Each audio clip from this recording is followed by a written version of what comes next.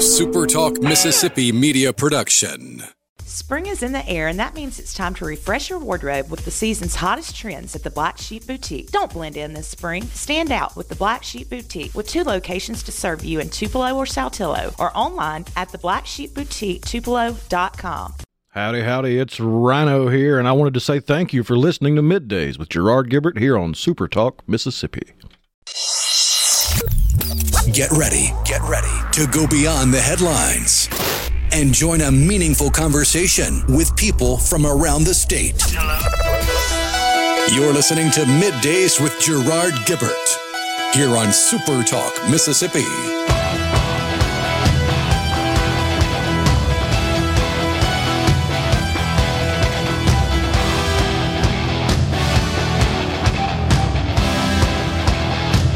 Good morning to you. How you doing?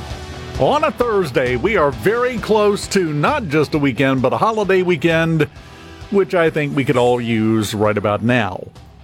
We could use a holiday weekend every weekend. Let's just be honest about it. Dave Hughes in the chair here in the Alamo Wealth Studios on MidDays. Over in the booth, as always, my buddy Rhino. How you doing, sir? Howdy, howdy. How's life treating you? All pretty good. I woke up early this morning and watched an episode of the live-action One Piece on Netflix, so I got my day started well. I was going to ask you if you had done that yet and what your thoughts were as the resident One Piece expert in the building.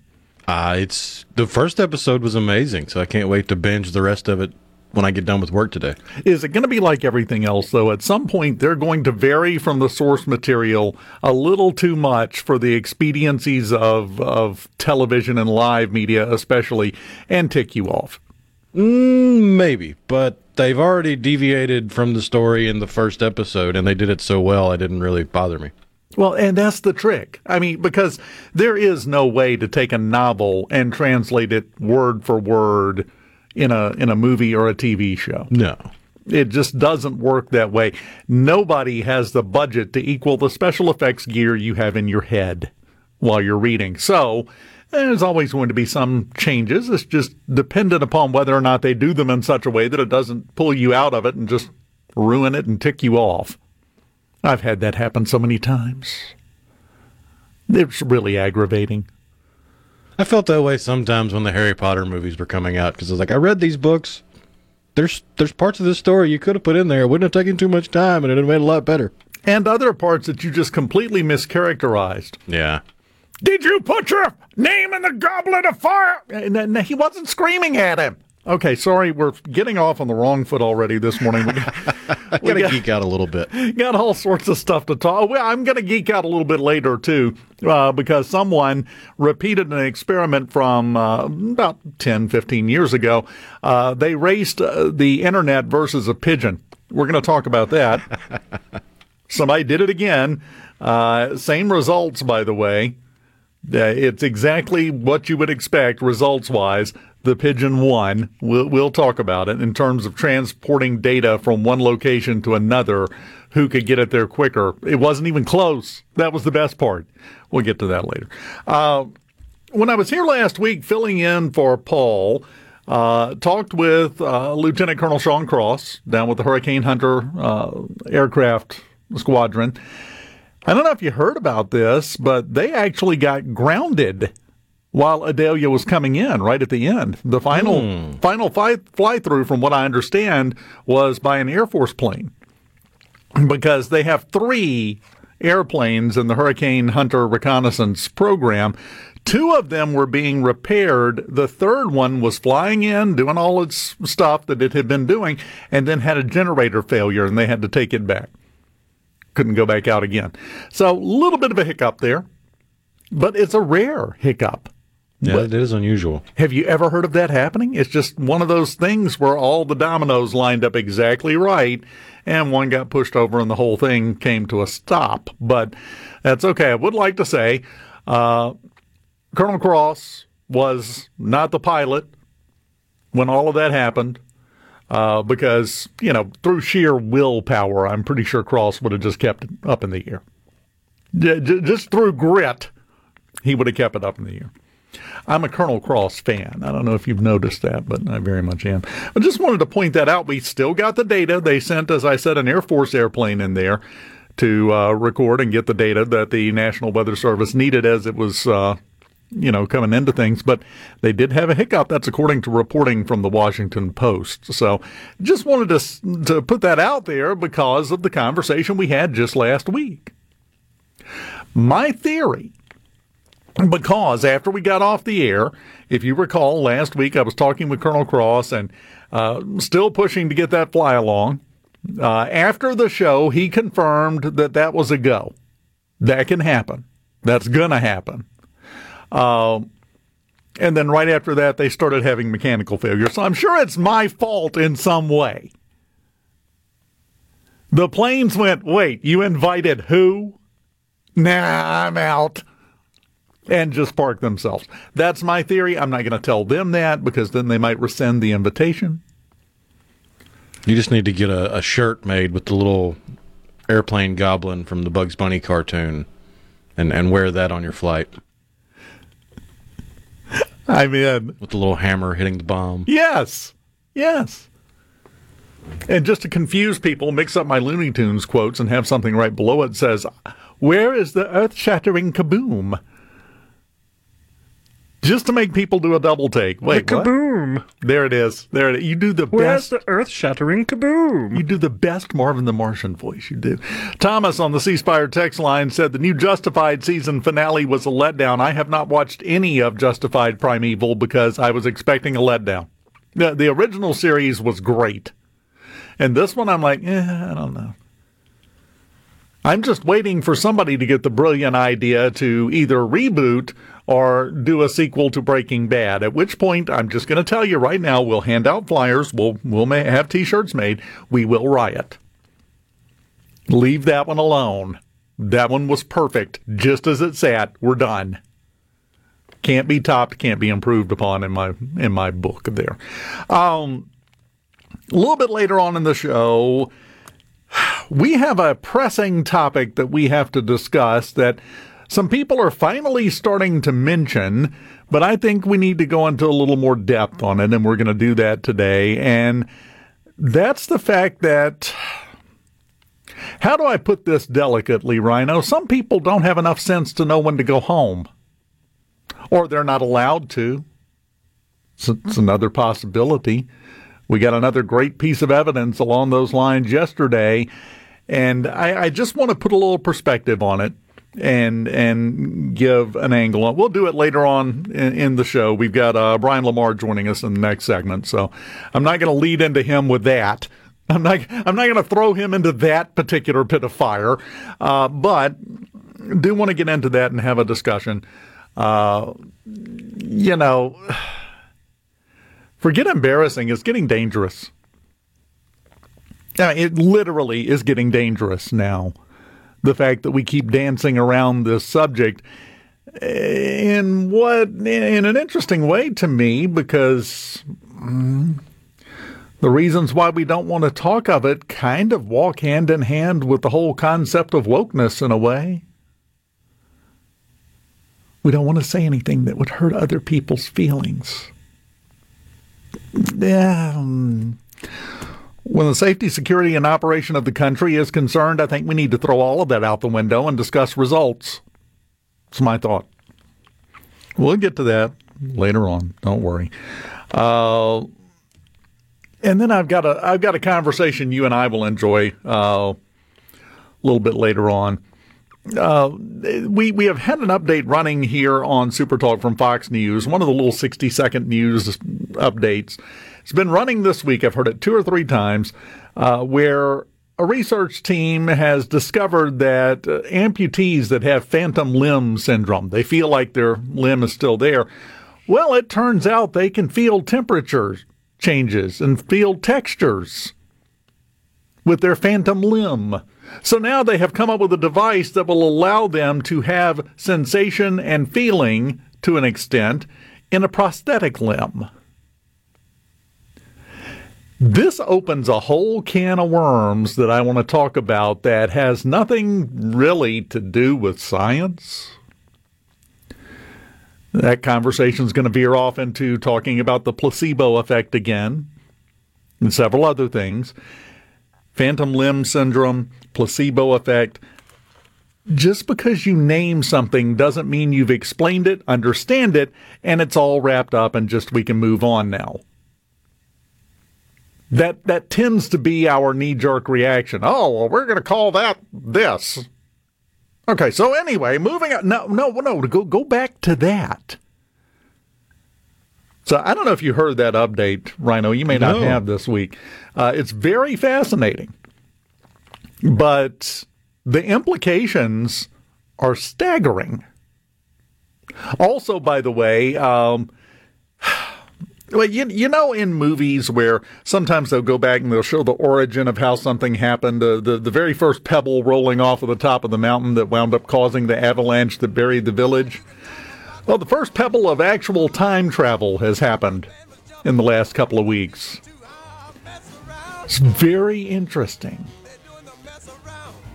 It's not theoretical. They did an experiment on a quantum level and caused what they called a time reflection. And saw it, observed it with instruments. They reversed time. Now we're living in the 21st century. Still don't have my flying car, jetpack, or laser pistol, but we're headed in that direction finally. I'm going to throw all that out, but it's a busy day. Busy stuff, busy times. But coming up next, Brian Lamar joins us. He has one heck of an interesting story, and I cannot wait to talk to him about this live in the Element Wealth studios on Middays right after this. Middays with Gerard Gibert. Let's do this. On SuperTalk Mississippi. Let's go.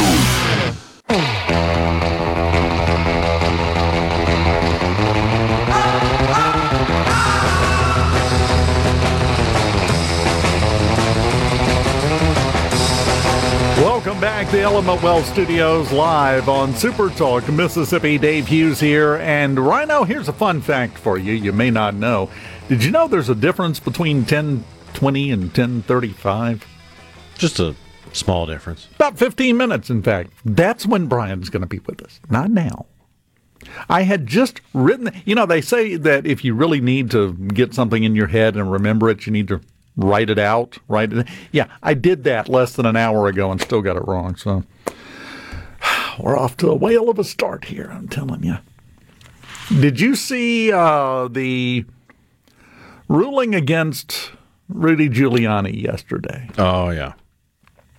Now, here is where things really are going to start getting messy with the whole thing associated with the election fraud and the 2020 election and all the cases going on for former President Trump and everybody else around it. The federal judge sanctioned Giuliani yesterday, ordered him to pay all the legal fees for the two poll workers in Georgia that he went on every network in America and said that, they were engaged in election fraud in 2020 and handing off USB drives like they were doing a drug deal in the prison yard and all these kind of things. Well, he had asked, or rather the other side of things, the prosecution had asked the judge for this default judgment, basically, sanctioning him because he wasn't turning over any information. That is part of a lawsuit, the whole rules of discovery. You have to let the other side know what you have. And if you don't, it's not admissible. And if you don't respond to it, it's a problem. Well, he didn't. That's the part of lawcraft they get wrong on all the TV shows and movies. You don't just have the random person show up at the 11th hour and blow wide open the case. 99 times out of 100, that person's going to be ruled inadmissible and it's all going to get thrown out. Yes. They're going to instruct the jury to please ignore everything you just heard. It doesn't matter. It's not admissible. It does not count towards this. So when that motion was filed, Giuliani, he and his legal team filed a motion to dismiss that request for sanctions. That is the filing where Giuliani, specifically in a legal filing, in writing, conceded that he had made false statements about the two in regards to election fraud.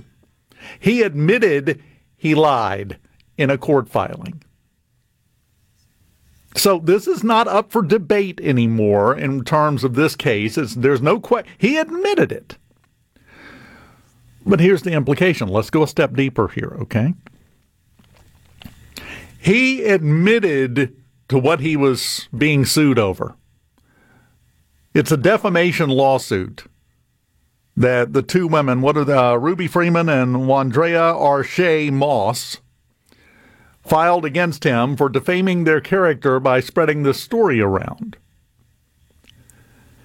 In his court filing, asking for it to be the motion for sanctions to be dismissed, the motion for sanctions again because they weren't turning over any evidence or anything that they had. In their motion to get that dismissed, Giuliani conceded, I lied about that stuff. I provided false statements is the phrase that he used. He just did the civil lawsuit version of pleading guilty. Why did he do that? In the hopes that that would bring everything to an end and end discovery, which immediately leads to the question, what's worse than losing the case that he didn't want to get out? Because that's the choice he made. He admitted that they were correct in their lawsuit, hoping to do away with discovery. That has been discussed. We know that was the goal of that. What would they have had to hand over to the lawyers on the other side that would have caused him worse problems? Because right now, just in paying the legal fees, it's over $100,000 he's been ordered, and he's not avoiding a trial. Both sides have to propose 3 trial dates in the next couple of months, I think through November, like October or November. And then they're going to pick one, and then they're going to have the trial anyway, so the judge, and I quote, can determine what damages he needs to pay them in addition to the attorney fees. So he's not avoiding the trial.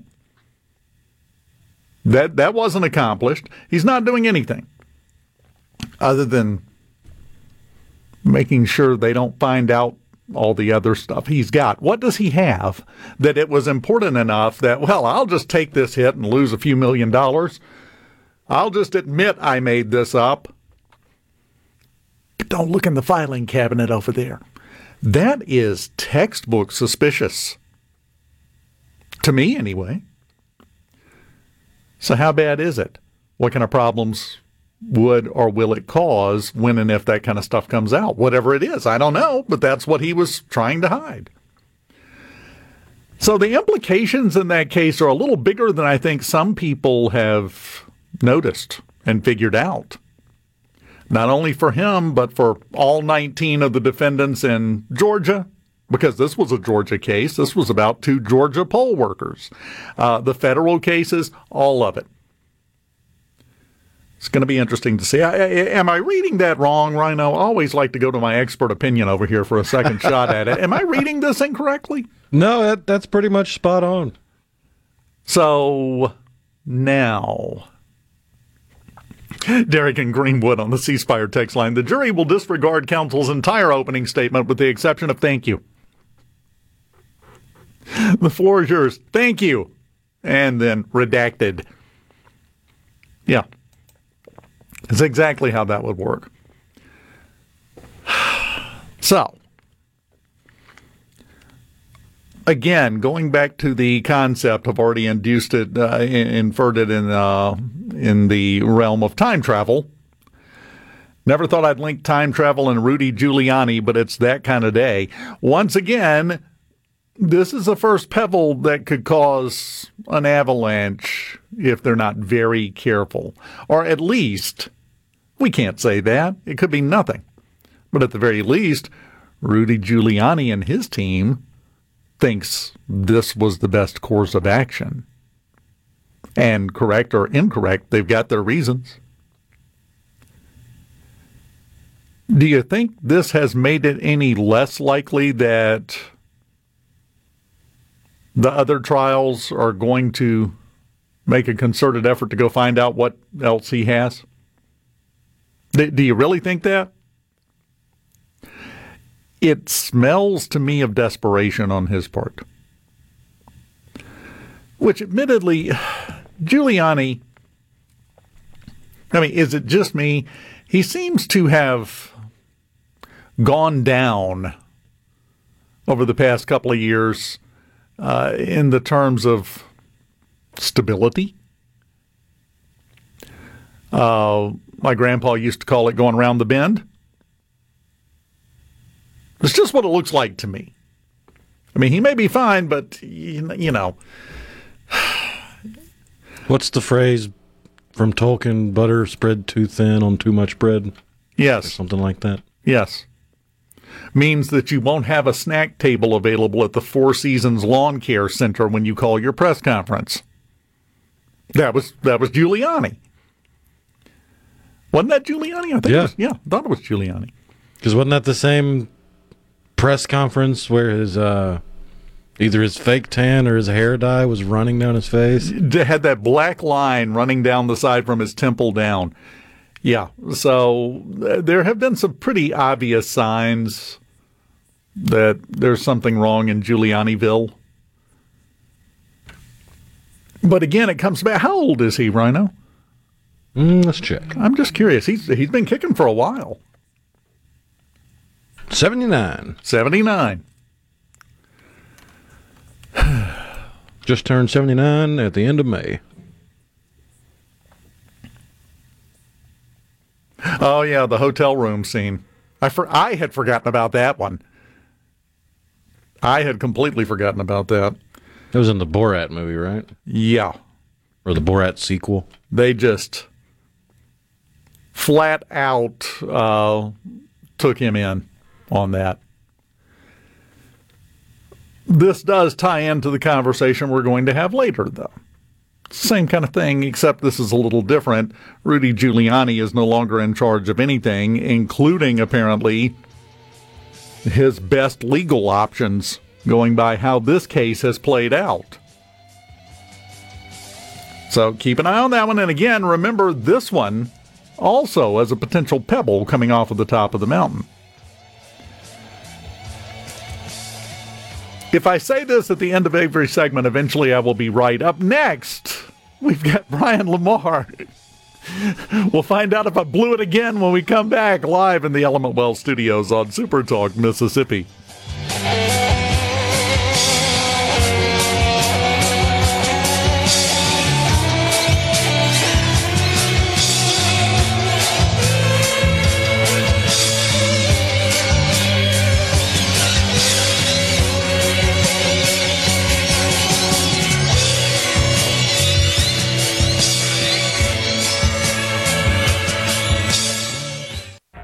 Middays with Gerard Gibert. It is on SuperTalk Mississippi.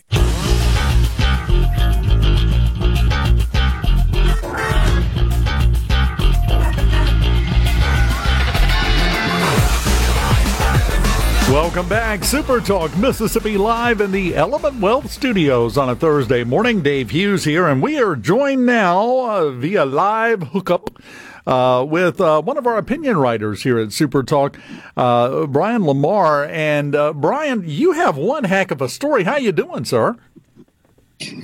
I'm good, Dave. Thanks for having me on. Oh, definitely. And you welcome to the SuperTalk family. There's snacks in the break room. I'm not sure it's going to do you a lot of good right now, though, right?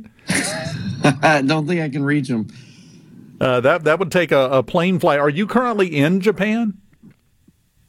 Yes, I'm in Japan. It is currently 12:30 midnight on Friday, September 1st, right now. So you stayed up late for us. Thank you. I appreciate that. You're welcome. This is a simple question with a long, complex answer. How in the heck does a Mississippi boy wind up in Japan? Well, I got a job with the U.S. Army working over here in Okinawa, Japan. And so I applied for it. I was working at the CB base as the public affairs director from 2016 to 2022. And then my boys were getting older. I got a 10-year-old and a 13-year-old. They're getting older, and I told my wife, I said, if we're going to go overseas and see the world with these boys, we got to do it now because they're going to start getting girlfriends and stuff and not going to want to leave. So we took off, and it's been an adventure for sure. Well, and I think if you don't know this, you're going to figure it out. It doesn't matter where you take them; they're going to get girlfriends. It's just a question of where you're at when it happens, but it's going to happen. That is a true statement.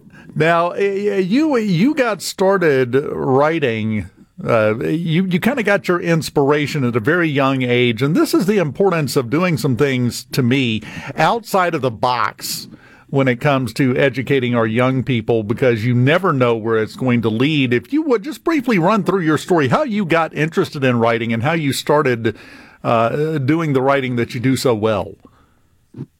Yeah, so every time I tell this story, I don't know, it kind of sounds more and more silly, but I got my start in writing at 8 years old, second grade. It was a Veterans Day project.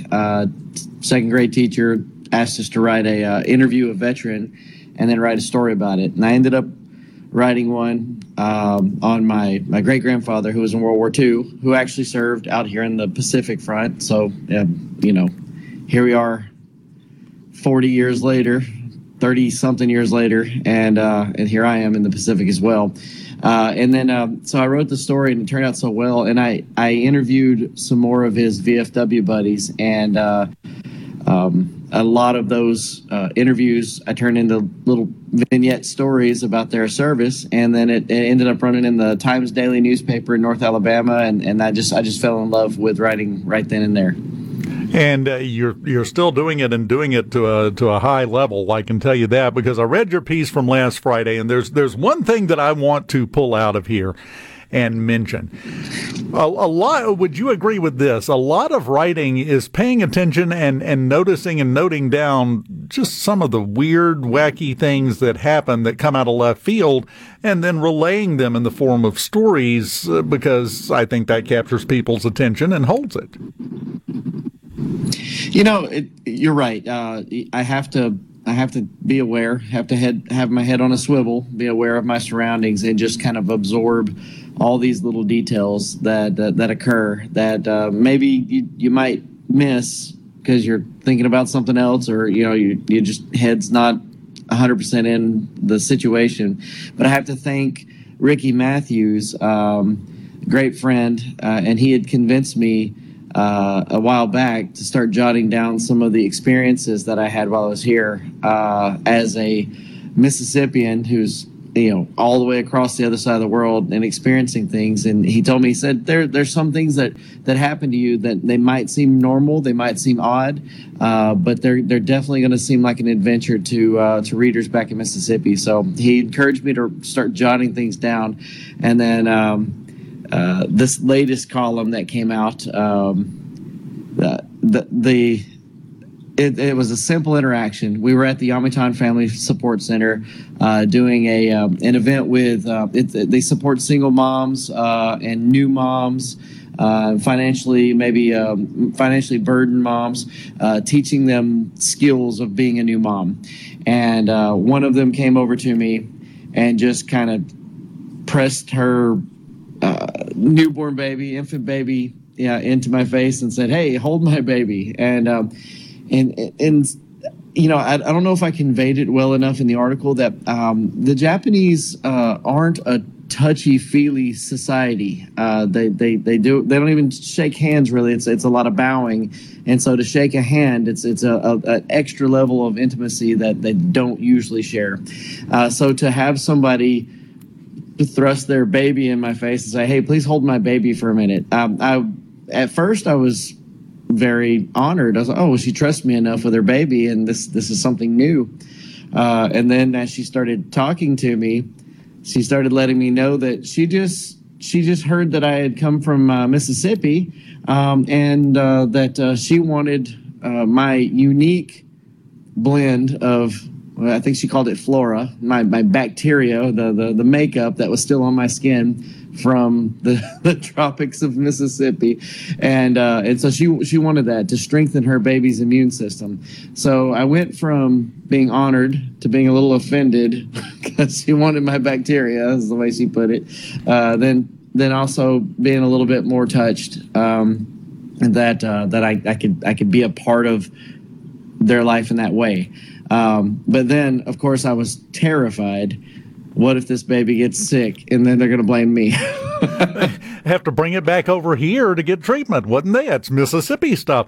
Correct me if I'm wrong. Weird Mississippi disease that they don't have an immunization for. Did you just invent a new occupation? I mean, I really think you did. Brian Lamar, germ evangelist. There you go. I like that. I like that. It's got a nice ring to it. Need a business card with that on it.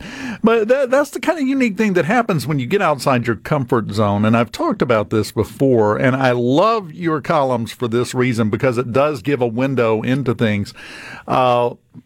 Travel never does anything but help in your development as a person. Seeing new cultures, seeing new people, seeing new things, seeing a different way of looking at life can improve your life if you just do it, but most people don't, do they? Right. Yeah. So, I mean, I think the vast majority of Americans don't even have a passport. And so I really encourage people to get that passport. And even if it's just crossing the border into Canada or Mexico, to go just see another culture, another society, another way that people can live, you'll learn a lot about your own culture as well while you're viewing other cultures. And I tell people a lot of times, Japan is probably one of the most exotic cultures I could think of from South Mississippi, but there are so many similarities that I find between the Japanese people and people in America, but of course, so many differences as well. And obviously, Japan, one of America's strongest allies, and I'm over here doing a job for the Department of Defense to continue that community relations. So I try really hard to see where I can do these community relations events and outreach to where I can tie us together and build those bridges. And it's a lot of fun. Back in Thanksgiving time last year, I brought American-style sweet potato pies and pumpkin pies. And they grow sweet potatoes here in Okinawa. It's a huge crop, but we use them a little bit differently. And boy, they loved those sweet potato pies. They said, "We've never had anything like this before. Give us the recipe. We're going to eat these now forever." So you have a variety of different things from South Mississippi you're infecting them with. Oh, yeah. Yeah, not just the germs. That's fantastic. But that's what it's all about. They pick up some things from you. You pick up some things from them. And I think it strengthens people when they do some traveling and they get exposed to new things. And, if you want to start small, I'm sure you've seen the same studies I have over the years. Most people never get further than 50, 75 miles away from the place they were born. They just stay right there. Yeah. Start by traveling within America if you want to kind of get your sea legs under you for traveling around. Go someplace, and you will be amazed at exactly what you're talking about, the similarities and the differences, even within the U.S., and then you'll be ready to go overseas. Is it scary to travel over to Japan and be there? As a person from Mississippi, is it something that you should be worried about? I can't tell you how safe it is. The violent crime is literally, it's 1% of what you would find in America. If you look at the statistics, violent crime just barely exists here. Barely. It's a trace amounts.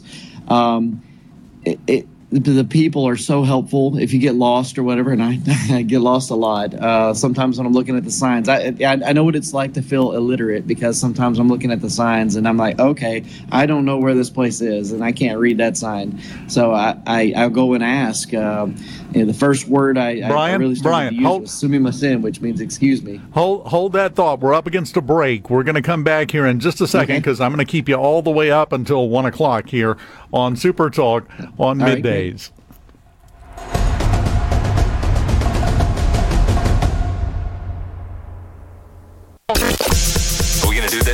Middays with Gerard Gibert. Keep rolling. 3, 2, 1. On SuperTalk Mississippi.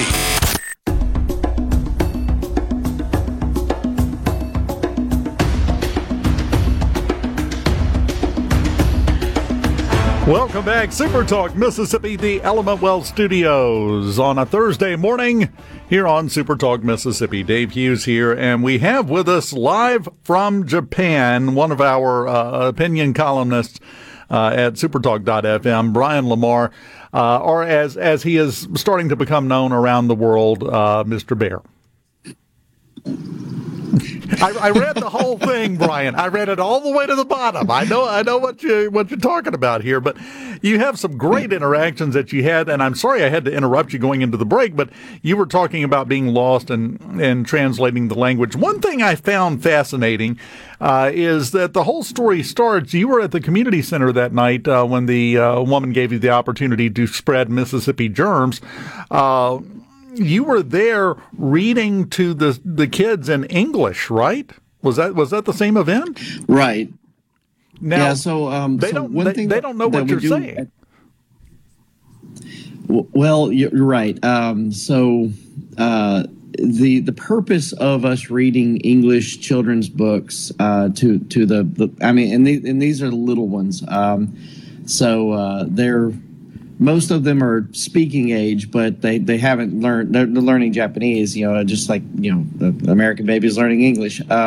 So the thought is that just by hearing a native English speaker on a regular basis, it will help them acquire English later in life. And that's the mentality behind it. Well, at the very least, I think from a conditioning standpoint, it at least gets them used to it in a comfortable, safe, secure setting, and they make positive associations with the sound of the English language. So that kind of changes a lot of potential paths in their lives, I would think. But here's my question for you. Well, this, I think, is a fantastic idea, and it's a mind-broadening thing for the kids. Why don't we do that here in America? Well, I think about this a lot, and even myself, as much as I consider myself worldly and open to other customs, cultures, and societies, I remember coming up with a plan in high school to get out of taking Spanish, and I took sign language instead, and that was my foreign language credits. And I did it again in college. And now I look back and I kick myself because I found out that I actually have an aptitude for language learning. And I've picked up a lot of Japanese since I've been here. And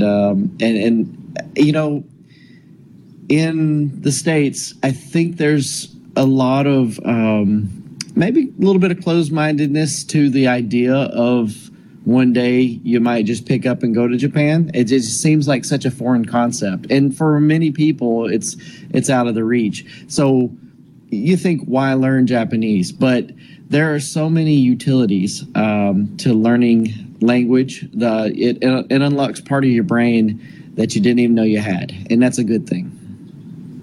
Well, and that's kind of the point. We kind of get in our own way sometimes, I think. And this is a great thing that you're doing, and I think it's really going to give those kids an advantage moving forward in life, just having that kind of experience. Now, is this a permanent situation? Are you over in Okinawa permanently, or is there like a set time where you're coming back so you can bring some Japanese germs back home? What's your schedule like? Yeah, so I have return rights back to my job at the CV Center in Gulfport, and as long as I don't stay overseas past 5 years, I can come back to my old job, and that's just kind of the way the Department of Defense entices people to pick up and move to go serve their country overseas. And so I have that ability to come back to Gulfport sometime within. It's been a year now. Actually, today or this week is my 1 year anniversary of being here. I've got about 4 more years that I can do overseas if I want to do it. So that's the plan, to come back. Okay, so the plan is to come back because, you get. I suspect the fried chicken isn't as good there. The catfish is not the same level. I've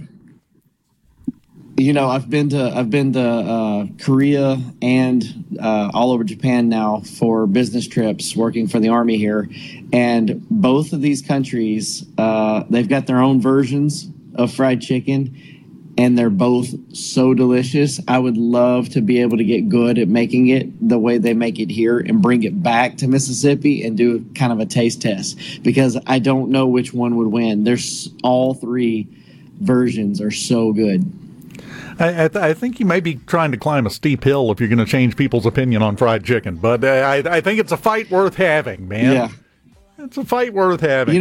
So I've been a food writer for 20 years, and I never would have thought that I would go to some place like Japan or Korea and try the chicken and go, boy, let me have another. And I was just, it knocked my socks off the first time I had this. It's like a soy-based garlic and soy-based fried chicken. It's so good.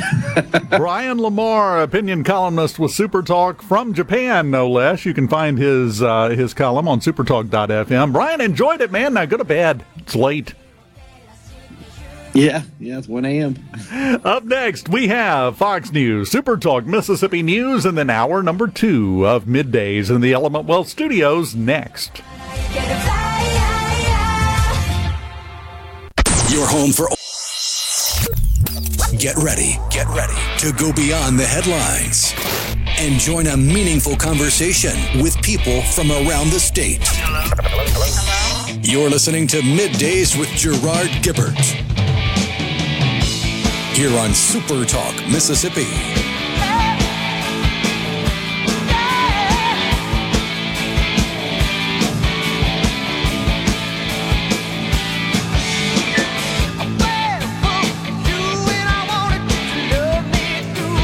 Welcome back, SuperTalk Mississippi Middays, live in the Element Wealth Studios. Glad to have you along for the ride on this Thursday. And Thomas, let me address this right up front. Do you know how much self-control I exerted? We had limited time with Brian. Do you know how much self-control after we started the show with Rhino's honest review of the live-action One Piece, how much self-control it took to not get into an anime discussion with Brian? He's an Anime HQ. I am amazed that Rhino didn't butt in and ask a question. It would have been immediately forgiven and understandable, but we're all about the business. We try to be professional every once in a while. I couldn't even keep a straight face when I said that. I'm sorry. Okay. Now, one of the big stories last night and today, carrying on, was for the second time, Mitch McConnell experienced technical difficulties, I think is a proper way to say it. Rob from Pontotoc, we'll have to loop back around to One Piece later. He's upset. You can tell by the all caps in the text. We'll get back. We'll circle back around to it, Rob. It's okay. We'll do a Corinne Jean-Pierre and circle back to that later. Mitch McConnell yesterday was speaking to a group in Kentucky yesterday. Spoke for 20 minutes. Everything went fine. It was normal Mitch McConnell talk. You know what you're getting. It's right there on the label. You know what you're going to get when you show up, and you got it, and it was fine. It was great. And then they went to a question and answer session. And, well, in case you haven't seen it, and you really need to see it to get the full effect, but we can play it for you in audio. Here's how that went.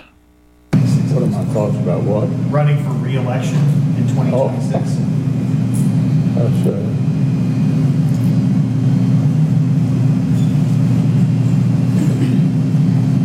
Did you hear the question, Senator? Running for re-election in 2026?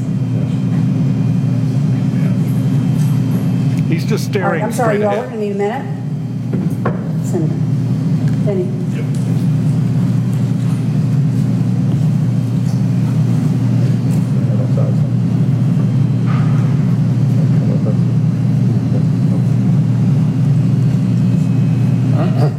Okay. Somebody else have a question? Please speak up. 30 seconds, a little over 30 seconds. It was about 8 or 9 seconds into it when the aide stepped forward. And I'm sorry, it fit the stereotypical definition of an attendant at a retirement home. Did you hear me? Like a bad Hollywood rendition of that. Senator McConnell is 81. Here's a fun fact about Senator McConnell at 81 years old. He's the 14th oldest member of Congress. There are 13 people older than him. We have the third oldest Congress in American history, beaten by last session's Congress. The age dropped like half a year. Everyone is so terrified to hurt someone's feelings. And I do find it so funny that the people that keep screaming the word snowflake when you talk about how everybody else feels and how they want to be heard about it, then immediately go to the word ageism. You ever heard the expression, live by the sword, die by the sword? If we're going to discuss facts as they exist without worrying about people's feelings while focusing on the best possible result and benefit for the American people, then let's do it across the board. Mitch McConnell is too old to serve. He needs to go home. Did you get a little twinge in your stomach when I said that out loud? Now, it's not age-related. There is no heavy lifting. There is no requirement that you have to be a certain age and be able to lift at least 50 pounds to serve in office. So it's a different thing. But there's a lot more pressure. There's a lot more intellectual stuff that goes into it. And it's not about age. We've talked about Fetterman has had some obvious issues. But here is my question. Why is it when President Biden comes out and bumbles his way through what passes in his world for a sentence, everybody immediately starts mocking him and saying he's incompetent and he's unable to serve and he needs to go home and holy cow, this is horrible. Well, when Mitch McConnell does this once a month for the past 2 months, it happened in July as well, if you remember. So we're 2 for 2 over the last 2 months for this happening, trying to answer a reporter's question. Why is it now nobody wants to talk about it? We're talking about the people leading the country, setting the policy, spending the money. You've got 90-something-year-old Dianne Feinstein who has to have an aide lean over and say in her ear, just say aye. Okay, so who's voting then? There comes a point where I don't care how old you are. Fetterman's a perfect example of that. I don't care how old you are. If you're not competent to serve, you need to go home. You do realize it's 3 more years before McConnell is up for re-election. That was the question he was answering. The reporter literally said, you're up for re-election in 2026. What are your thoughts on that? And he got the mental blue screen of death. Just froze again.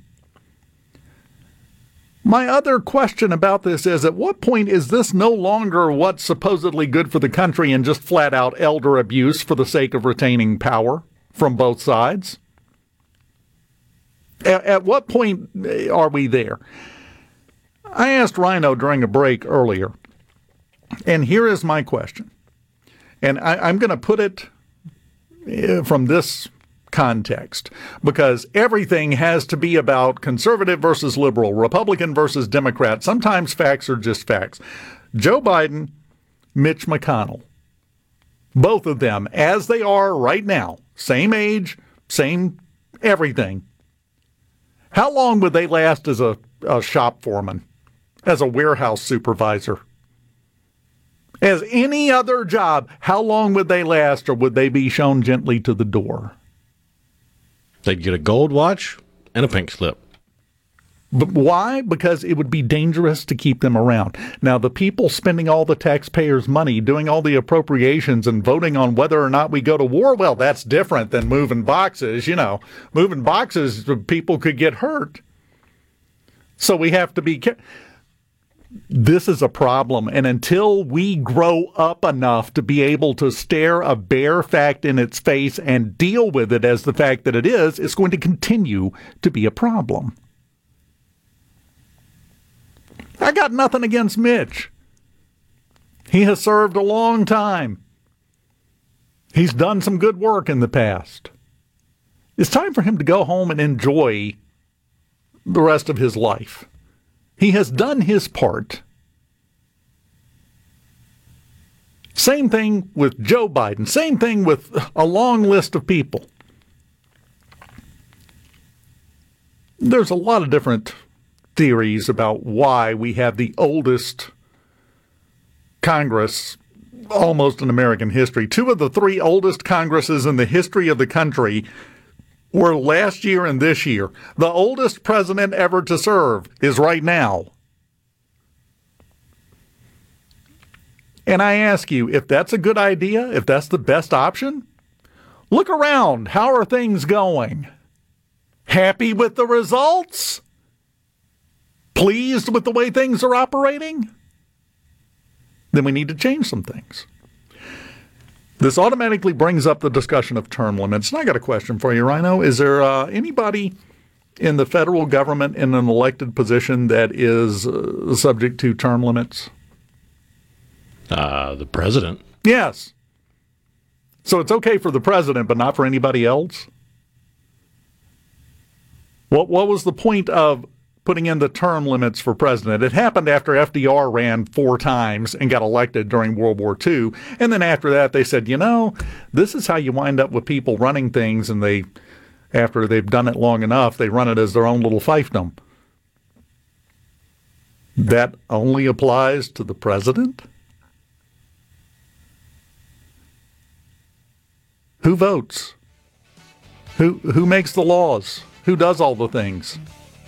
I think this is a real conversation that we need to have. And I think we're not having it. Everybody keeps nibbling around the edges of it. I've seen 4 different news stories about what happened with Mitch McConnell yesterday, and every one of them says that he seemed to freeze up. That's how scared we are to address the elephant in this particular room. Seemed to freeze up. Go watch the video. He froze like a fresh popsicle in Alaska. He froze. He didn't seem to freeze. But we can't address a bare fact as a bare fact, and it's causing us problems, and they're going to get worse until we face it. We'll continue this in just a moment. Keep it here.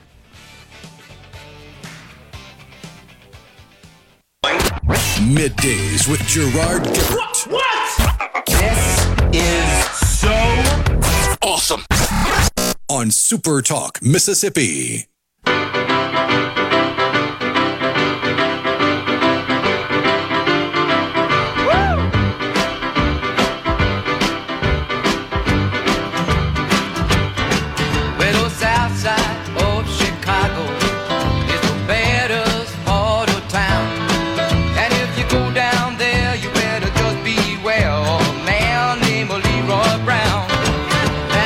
Dan in Hattiesburg, he froze like my daughter's old iPhone 5 on a hot summer day after a software update. Yeah, that's pretty good, Dan. That's a good analogy. I like that. Welcome back, Middays in the Element Wealth Studios. Dave Hughes here. And a lot of people on the C Spire text line, as the saying goes, picking up what I'm putting down here. The problem is, what do you do about it? Because, well, the people that would have to institute some form of term limits are the ones that would be affected by the term limits. That's a problem that's baked into this whole process, unfortunately. And this is going to sound horrible, there's not a clean way to fix this. No, the most politically palatable way is to grandfather people in and set it for some future date to go into effect where it won't impact anybody currently serving, which doesn't fix the problem we're having right now. No, and, I think it's becoming clear. Here are some reactions, and I told Rhino this earlier as well off the air. I find myself in the awkward and somewhat uncomfortable position of agreeing with Marjorie Taylor Greene this morning. She has said some ridiculous things, but she's not always wrong. And she said, just flat out, we got to do something about this, and mentioned Biden, McConnell, Feinstein, and Fetterman. All four of them said they're examples of people who are not fit for office, and it's time to be serious about it. From the other side of things, there's a far-right Republican, Representative Dean Phillips, Democrat from Minnesota, said yesterday, after McConnell's thing, said, quote, "For goodness sake, the family, friends, and staff of Senators Feinstein and McConnell," mentioning one of his own and Mitch, "are doing them and our country a tremendous disservice. It's time for term limits for Congress and the Supreme Court and some basic human decency," end quote.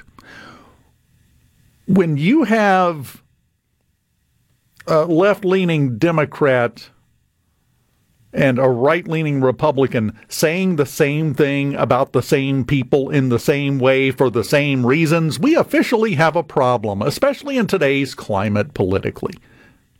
You can't agree with them, get them to agree on whether you put the peanut butter or the jelly on the bread first to make a sandwich right now.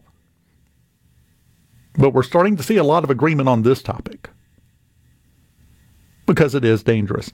The example I gave, let's say both of them were in the position of president. Mitch is not running for president. No plans for that. It's not going to happen. So this is a hypothetical thing. But you've got President Biden stumbling, rumbling, bumbling through life. You've got Mitch McConnell, who every so often takes an eyes open nap. And it's time to use the nuclear codes. Things have finally gone completely south with Russia or with China. Which one do you want to have that ability?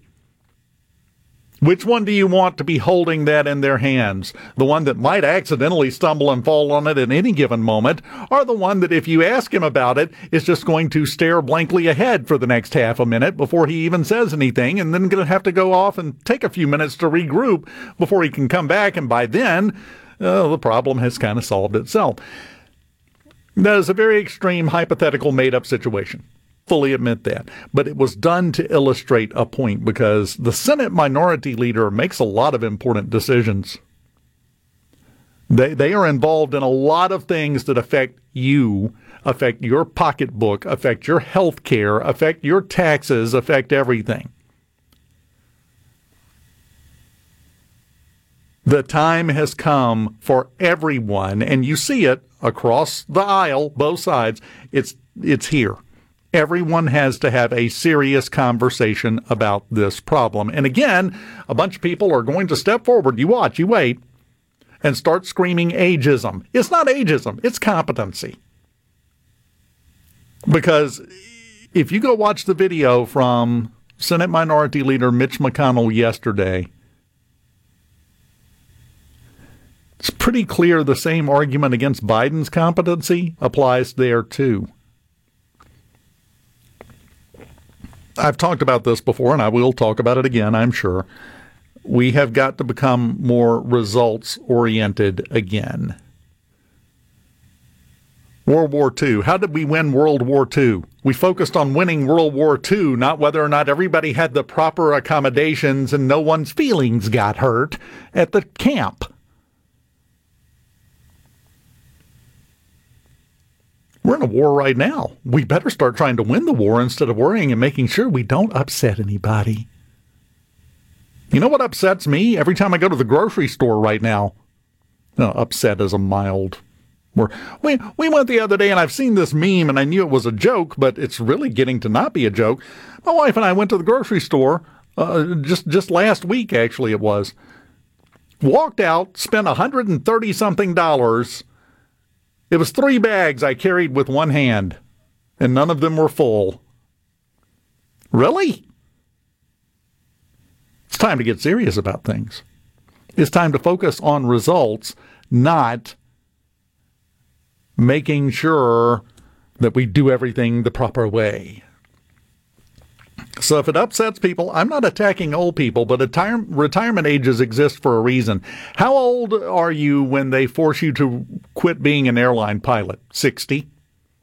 At 60, you are forced to go home as an airline. Now, this is during an airline pilot shortage that we've had in recent years. They didn't have enough because everybody was reaching 60 and going home, but they still didn't change that. Why? These are just facts. And if they make you uncomfortable, well, we've been focusing on the wrong things, obviously. I have one North Star in all of this, all of these conversations. America needs to be better. America needs to be, well, let's at least get back to good and then build on that. But if we spend all our time complaining and whining and making sure that nobody offends and hurts our feelings while we're discussing it and trying to figure out what to do, we're never going to get anywhere. That kind of attitude got us here. I'm sorry, I don't know if you can tell right now. I got a little fired up about this. Just a little bit. Yeah, well, the more I thought about it, the worse it got in my head. Paula Meridian. Woohoo! Ravioli and Vienna sausages are down about 12 cents. Okay, now you're talking my language. Not a huge ravioli fan, but Vienna sausages? Oh, yeah. That reminds me, honey, we got to get some more. Put that on the list because I think we got 2 cans left. I'm not even joking.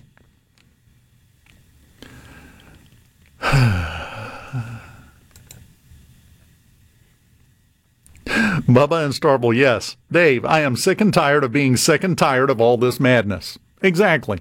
But all we do is sit around and complain about it and never actually change anything. Which does not lead to anything changing, unfortunately. I think a lot of people are in that same exact spot, Bubba. I think we're there. Everybody talks about being tired of higher prices and tired of the work environment and tired of employee shortages and tired of the price of gas and tired of this and tired of that. I'm tired of being tired. That's the big one.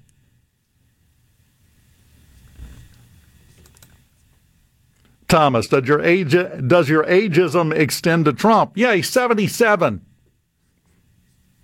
If he gets elected, he will be 2 years older than Biden is now at the end of his next term.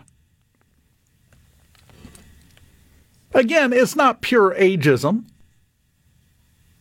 It has to do with competency. It has to do with the ability to do the job. And statistically, well, my wife just texted me, noted. Okay, so you got the Vienna sausages on the list. This is how I do my grocery list. I come up here and I talk about what we need, and she just jots down notes. The thing is, can they do the job? Can they get America to a better place? Can we get things under control? There are a reason there are mandatory retirement ages in industries where not having your A game could cause people to get hurt or killed. Airline pilots, perfect examples, not the only ones.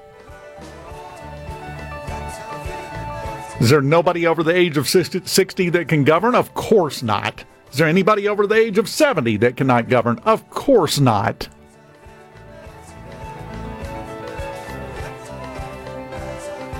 But we got a lot of examples right now showing that there are some people that use that phrase to justify riding the horse off into the sunset. Sometimes you got to let the horse rest.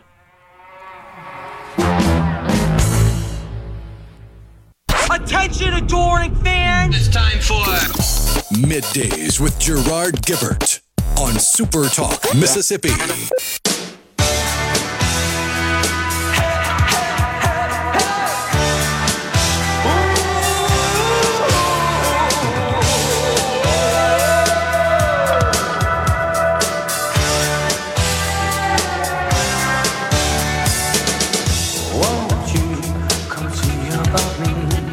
Got a few messages to catch up on from the C Spire text line and other places here on Middays in the Element Wealth Studios. Dave Hughes in today. Probably the most important one from Paul and Meridian. They are great with crackers, and then he clarified Vienna sausages, I mean. Which is good, because in this conversation, crackers could go in a lot of directions. Let's be honest. Ravioli with crackers does not sound good, though. But Vienna sausages, right? Look, here's the meal. You want the meal? Paul is going to amen this. I can see it coming. You get you a can of Vienna sausages. Get some crackers. Really, with Vienna sausages, I prefer just regular, good old American saltines. Some people do Ritz, but they're too fancy for me. I don't hang out with them. Can of Vienna sausages, some saltines, and some sharp cheddar cheese. And then just get out of my way. My elbows might accidentally injure you as I go to town. I don't care if you like it or not, but you're really missing out if you don't try that. It's delicious. I feel like there is a poor man's solution, for lack of a better term, for using ravioli with crackers, though, because then you can get kind of the texture of fried ravioli without all the work. That is the height of laziness. I like that. That's a great take on that. Thank you. Tim from Tupelo. Oh, peanut butter goes on first, then the jelly. Or, the way it's always been done around me is you put peanut butter on one slice of bread, jelly on the other side, and then you squish them together. So it's kind of a moot point then which one goes on first. Or if you really want to get crazy, you can do it like they do in prison, where you just mix the peanut butter and jelly together and slap it on bread. Yeah, that's true. Well, you can buy it that way in the store with it all already together, and that's the height of laziness right there. You can't be bothered to mix your own peanut butter and jelly. You got to buy it pre-mixed. But did they ever put that in a squeeze jar? I don't know. I'll bet they did. Oh, Scott, red rind hoop cheese. See, now we're discussing the important issues. Mo says, absolutely delicious, Dave. See, I got some backup on this one. Trust me. I know what I'm talking about on this one, 1,000,000%. But I will amend it and go with what Scott just said, red rind cheese, or kind of the same thing, but not really, some Edam cheese from Mississippi State. Oh, if you haven't had that, number one, just I can eat that like an apple. I can literally peel the wax off. I do peel the wax off first. I do have some culture. But peel the wax off and just eat it like an apple. I'm fine with that. Which I may regret saying this because it may make it harder for me to get some, but if you do want to get your hands on some Memphis cheese, online ordering opens up next week. Get it while it lasts. Here is a preview of what I'm going to be doing next week. Refresh. It's not open yet. Refresh. You got to get there early before they sell out, because they sell out. They only make so much of it. And they have sold out before. Oh, now we're getting Vienna sausages recipes. See, we have wandered off into a good part of the universe. I like this. This is a good part of the world, and this is why I love you, text line. I really do. Vienna saltines and mustard. I don't know. I'm sticking with the cheese. There's something about the way it mixes, From the 662, I won't stand for goober grape slander. It just seems one step past the lazy limit to me. At least have some artisanal peanut butter and jelly. Make it by hand, Rose red sausages are superior, Thomas said. Those are good. Those are good. I don't know. I'm just a standard old Vienna sausage guy. Let's see. The Mississippi State jalapeno cheddar spreadable cheese on Ritz crackers is the best. Well, yeah. Anything coming out of Starkville when it comes to cheese, yeah. Just automatic seal of approval, 5 stars. With musky-dime ripple ice cream for dessert. Never had a bad one. Potted meat mayo sandwich. See, these to me are what I would consider, and most people don't. And if you talk to people from around the country, because I talk to people all the time from all over the place in L.A. and New York and everywhere in between, they don't know the joys of like a potted meat sandwich or, oh boy, I'm about to knock the scab off another can of worms here as I mix my metaphors, a fried bologna sandwich.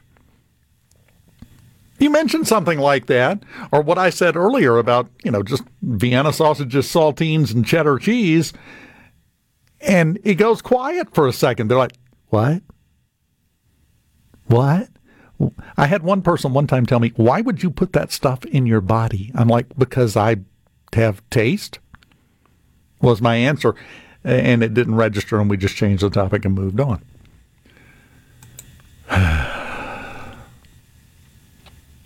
Let's see here. My grandma always mixed the peanut butter and jelly. See, artisanal.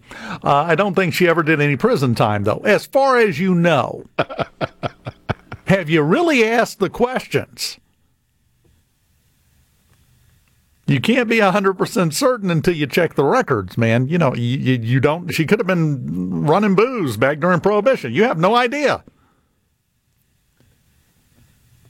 Tim from Tupelo, I can see it now. The Dave Hughes Delicious Delectables Potted Meat Cookbook. That is an absolutely stupid, horrible idea. Hold on, I got to jot something down. Book. Okay, yeah. Silly idea. You think they bought it right now? I don't think they bought it. What part of the plant do they use to make vegan Vienna sausage? Well, I think we can all take a guess, can't we? That's just tofu with food coloring, ain't it? Chris in Oxford, potted meat. I was in college. My roommate, we're sitting there playing the Nintendo with our shirts off, eating potted meat and drinking out of a gallon jug of buttermilk. That's called the life, I think. He does go on to discuss the odor, which is a different thing. Potted meat and crackers. We actually haven't mentioned that combination yet. That's a good one. Fried Vienna sausage. I have never fried, he says, with cornmeal, so like a breaded Vienna sausage and you fry it, I guess. I have never tried that. That's a good one. I mean, it is Mississippi. We can deep fry just about anything. Fried. I am taking notes now from the text line. That's where we have arrived on the show. Okay, yeah. Thomas in Greenwood. You, Thomas, you're excused. Spam. I knew Spam would come up at some point. It would have to. Spam, sharp cheddar cheese, saltines, and Louisiana hot sauce. That'll wake you up. A few hours later, it'll wake you up again. Spam? Well, that's now we got like 20 different versions. Yeah, so I don't know. There's umpteen million different variations of the same thing. Carol, who picked a wonderful time to tune into the show, said, "I've just catching the last few minutes, but deviled ham with Cheez-Its." Oh, that's a thought. That's a good one. I like that. Bart in Columbus should not be around polite company. He said canned pig's brains and milk. To each their own. Yeah, we'll go with that. I mean, I'm a fan of corned beef hash. I haven't seen that one pop up on the text line yet. No, Thomas said you was in relation to buttermilk. Yeah, I'm not a huge buttermilk fan. I have It has its purposes and its uses. Birthday cake at home. We were at the grocery store last week because my wife was making my birthday cake, as she does, and it's absolutely incredible every time. But the recipe calls for buttermilk, and we're back in the dairy section. She says, I need a small thing of buttermilk, and I think it only comes like in the half gallon, as small as it goes. And my initial reaction was, why on earth are you looking for buttermilk? Why would you possibly need that? And then she explained, and I was like, oh, okay, well, that's good. That's good. You've been using that every time? Oh, okay. Okay, yeah, we'll find it then. We're not messing with success. The original Spam only, they said, in answer to that question. Finally, hot sauce is in play, the 662 says. Deviled ham and boiled eggs, peanut butter, pickles, and cheese.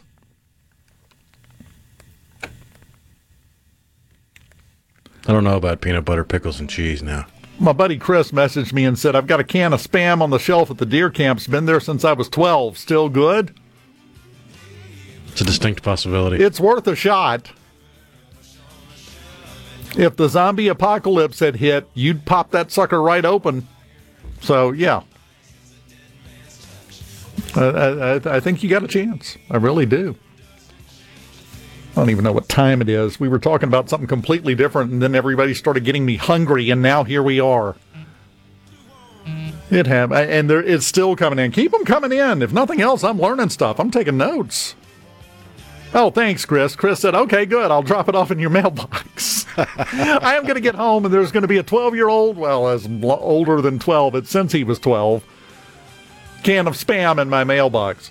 If so, I'll send you a picture. Holy cow. Final segment of the hour next. Come on. Middays with Gerard Gibert. All right, we are back on SuperTalk Mississippi.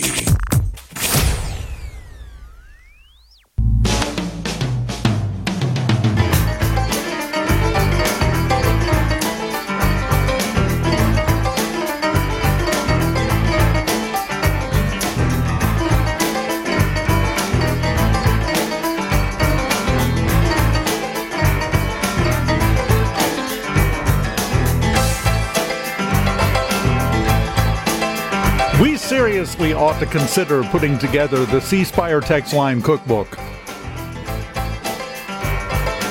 Have an entire chapter on Vienna sausages and potted meat, because we've gotten about 30 or 40 different fantastic combinations up here, Rhino. As long as we hang on to the prerogative to veto, because anything that involves a Jell-O mold and Vienna sausages are going to be vetoed. Pretty much, I am at the point in my life where if it involves a Jell-O mold, period. I mean, I'm not against Jell-O. I don't particularly care for people putting fruit in Jell-O, mainly because that's how it was served in the cafeteria in school, and I didn't care for the fruit they added. But when you start getting into the wild and weird and wacky recipes from days gone by where they put hot dogs and other strange proteins in the Jell-O mold, I can't abide. Yeah, I'm with you. I'm totally with you on that. To me, Jell-O with stuff in it, as I call it, is in the same category as fruitcake. I know about it. I'm familiar with it. I don't want to touch it. Well, it's a personal preference thing. Well, see, that technically that doesn't count as stuff on the C Spire text line 662. Vodka is good in Jell-O. Okay, that's putting something in Jell-O, but that's not the same. We're chunky things, chunky items in the Jell-O. Bad idea. I don't want to have to chew Jell-O. If your vodka is chunky, you have an additional set of problems over here that you got to go sort out. You got to let the potatoes ferment longer. What you have, my friend, if your vodka is chunky, that's pre-vodka. You got a bottle of potatoes. That's what you got there.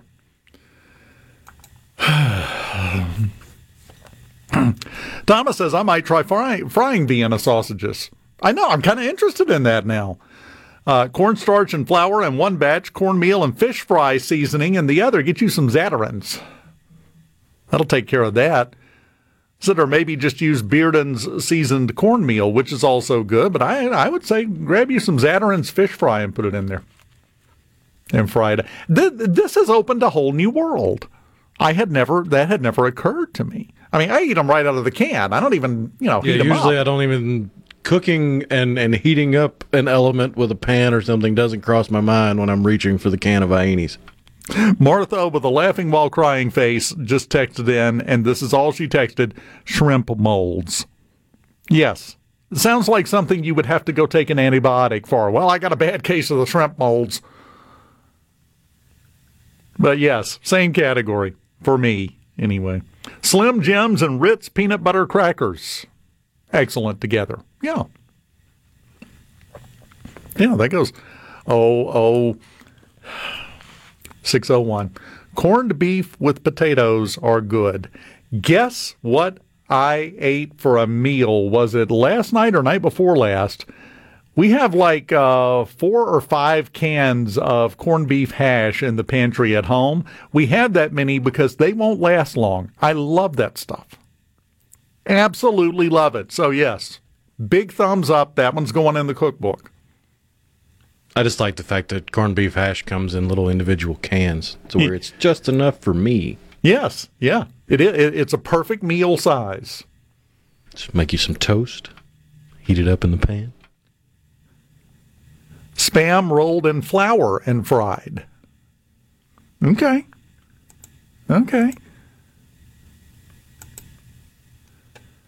Jason and Starkville, you guys ever do smoked oysters in a can? I don't eat anything where I can't identify where its eyes are. It's just, again, a personal thing. Oyster dressing is delicious, though. I want it to look at me and know what's coming. Thomas Beats talking about fudge rounds. I do not knock snack cakes. That's a different conversation for a different kind. We're in the meats section right now. We'll push our buggy around to the snack cake aisle again another day, but we're on the meats, the canned meats aisle at the moment. Which we have had several people chime in with varying flavors and varieties of sardines. Yes. That's on the other end of the spectrum from Spam. Spam has too many different flavors. There aren't enough flavors of sardines. And, again, going back to what I just said, you can see a sardine's eyes. You know it's a normal biological creature from planet Earth. Oyster? Yeah. It's not. At least as we can tell. Alien sludge in a shell. That and... But it's so tasty with horseradish. That and octopus, pieces, octopi. Well, I don't even know how you pluralize it anymore. They change it every other day.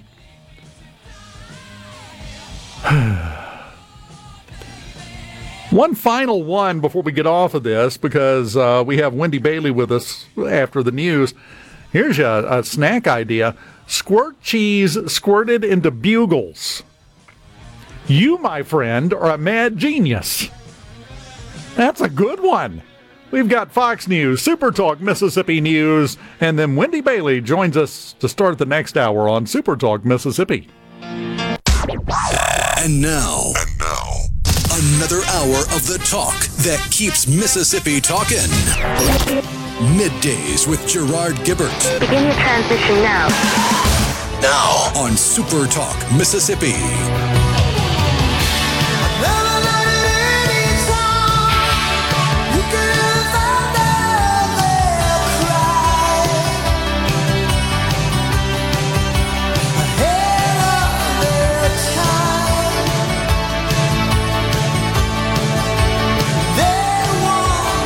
Welcome back. Hour number 3 of Middays, live in the Element Wealth Studios. Dave Hughes in today. And I have some good news to start with, because joining me in studio, the Executive Director of the Mississippi Department of Mental Health, Wendy Bailey, joins us. She walked in the door joining in on our food competition conversation. So none of us have lost it yet, because she's right there with us. And she, I also found out you have a genius at home. I do. My 11-year-old, about to be 12-year-old son invented the whole bugles with the squirt cheese years ago. Oh, see, perfect. So you were raising a genius. So we will listen to anything you want to say. Yeah, we also got into a sardine discussion. We've been talking food. We haven't talked anything about what we're supposed to discuss today. If you would pull that mic up just a little bit so that they can hear you better. There we go. That's better. Just talk right into the front of it there. Wendy, this is a sensitive topic today, and you and I were talking just a moment ago before we came on the air. People get uncomfortable talking about anything associated with mental health, which means people don't talk about it. And that's why, if you're wondering why, today is International Overdose Awareness Day, and you're thinking, what does that have to do with mental health?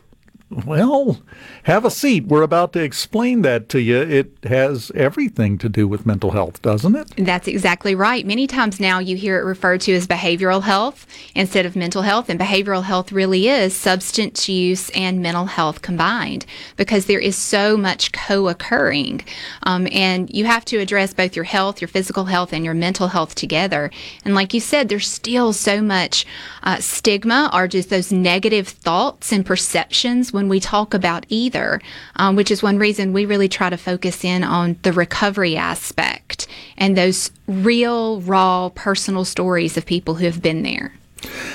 Does the problem still exist? Because we don't like to talk about it. And a lot of times when people talk about things involving mental health, and that does include illicit substance use that can lead to overdoses. This is very much on topic. Just stick with us here. Do we still see the problem of when people do want to talk about it, when they do finally come around to the point to where they'll discuss the problem, it's in a judgmental way? That's exactly right. That's really the purpose of International Overdose Awareness Day. It is to bring together people who've lost loved ones from overdoses, support them, and then encourage people who need help to get that treatment, to really do away with these thoughts of when we think of someone who died by overdose or someone who may be addicted to a substance. We have sometimes this thought of what this person looks like or does, and it's really to shatter that and realize, especially with opioids in particular, it's working individuals that have the highest impact or rate of having an opioid addiction. People in construction, people in farming, people who work in industries where they have accidents or they could be prone to getting hurt. Those are the individuals that have such a high rate of becoming addicted to an opioid. And a lot of times we don't think about that. We think about that negative perception and not reality. Well, that's exactly right, because you have someone that picks something up the wrong way. We've all done that at some point, but pick something up the wrong way, messes up their back. They wind up possibly in a lot of cases having to have surgery to get it fixed, and they get prescribed opioids to deal with the pain for a very legitimate reason. But then it kind of becomes a crutch, and they look up one day, and some of them have an addiction, have a problem, and don't even realize it. It's never occurred to them that they're in that category because they're taking the medicine they need to take to function. But still, it's an addiction at that point, and you have to be careful because that can lead to an overdose and other problems in your life that aren't even an overdose, but almost as impactful in a lot of ways. That's exactly right. And that's one reason we try to do it's really three things that we focus on. One, treatment being available when you need it, so access to treatment, awareness, and making sure that people understand the impact of opioids, how to avoid that addiction, what to do if you do have an addiction or you suspect that your family member may be. And then also really focusing in on prevention, which is where Narcan and naloxone comes in, where we distribute this to first responders and law enforcement and community providers, to where if you do have someone that you suspect it is an overdose, you can administer that naloxone and it can reverse that overdose. So it's really awareness, treatment, and prevention all.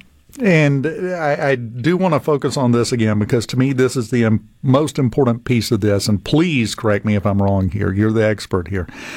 To me, the biggest part of this is awareness and doing away with the judgment, because if you have somebody in your life that is having a problem with any kind of substance and they hear you referring to those dirty junkies and those horrible people and what's wrong with them, how likely are they to step forward and go, I need some help here? That's exactly right. Addiction is not a moral failing. Addiction is a health condition. It is a medical condition that you need treatment and help for. It is not anything to do with a moral failing or you weren't strong enough to pull yourself out of this. That's where we have to shatter and dissolve all of those misconceptions, or people won't be willing to talk about it and they won't be willing to seek treatment. and that's where I think those, again, I go back to those real, raw, powerful stories of hearing people who have lived through these experiences and recovered and come out on the other side is so powerful. Yeah, because, it's nice to have some evidence that it does work. That's right. If you do this, it does work. The problem is twofold. Number one, it's a very steep hill to climb to get everybody to suddenly start adhering to the old good fences cliche that I refer to all the time. Good fences make good neighbors. Keep your nose out of everybody else's business. Let them keep theirs out of yours, and we'll all be happier and healthier. But to get rid of the judgment, that's a tough ask. It's not going to happen. I mean, I don't want to be pessimistic, but it's not going to happen. So what we have to do instead, again, from my perspective, is address the people that do have a problem and let them know, yeah, there are some jerks out there, but not everyone falls in that category. And there are people here that can and will help you without judging you. That's exactly right. We talk a lot about hope. It's being that person that's going to provide that hope. And you never know. You may be that person to your neighbor, or the person sitting 2 pews down in church from you, the person you encounter at the grocery store. Because you're right. We can't fix everything. We can't fix it all. But you can provide hope to someone who desperately needs it. I got a slightly off-topic question here. Executive Director of the Department of Mental Health. Do you ever go home some days and just sit in this chair and stare at the wall for a while with what you deal with on a daily basis? Absolutely. I've worked with the agency for a little over 18 years. I've been in this role 2.5 years. I don't think I've had a good night's sleep in 2.5 years. But it's also making that difference. And it's like taking the Titanic, and I know a lot of this reference is overused, but it's like taking the Titanic and just trying to shift it slightly. But you can. You have to have everybody on board. You have to have partners. But for all of those cases that you come home and you think about and you go, okay, well, that wasn't fixed today. This one was not able to, work out. What are we going to do here? There's a gap in services here. We also have to realize all of the good and the people that are receiving services and getting help that they need. We have to address the gaps. We have to fix the problems. But also remembering that hope is there and help is available. And there are so many people in recovery and walking that road because of the services and the supports that they have. Those supports may not come from the state. I'm not saying that. It may be, again, your neighbor or a different provider, but they got the support they needed. Well, the thing is, and you've used this word several times, is hope. Mm-hmm. Hope goes away. You lose hope when you focus on your failures to the exclusion of looking at your successes. Is what you were just talking about, basically. You have to consider both of them. But it's kind of a human tendency. Oh, well, yeah, I did that, and I did that, and that was great, and that was awesome. But did you see this problem over here? That's a human tendency to react to life. And we all have to fight against that, because that's the only way forward, and that's the only way to have hope is to filter in and say, well, yeah, but there's some good stuff, and that good stuff can happen again. Even some of the bad stuff can turn into good stuff. Mm-hmm. So it's all about your focus, which brings us back to focusing on the people that want to help you, that can help you, that will help you, instead of all the yahoos running around saying things that turn you off to the idea. That's right. That's my thought. 4,600 people received residential treatment just this past year and stepped forward on their road to recovery. And that's just in the community mental health centers programs, not statewide. 4,600. That is awesome. Wendy Bailey with us, the Executive Director of the Mississippi Department of Mental Health. We will continue with her when we continue on Middays, live in the Element Wealth Studios next.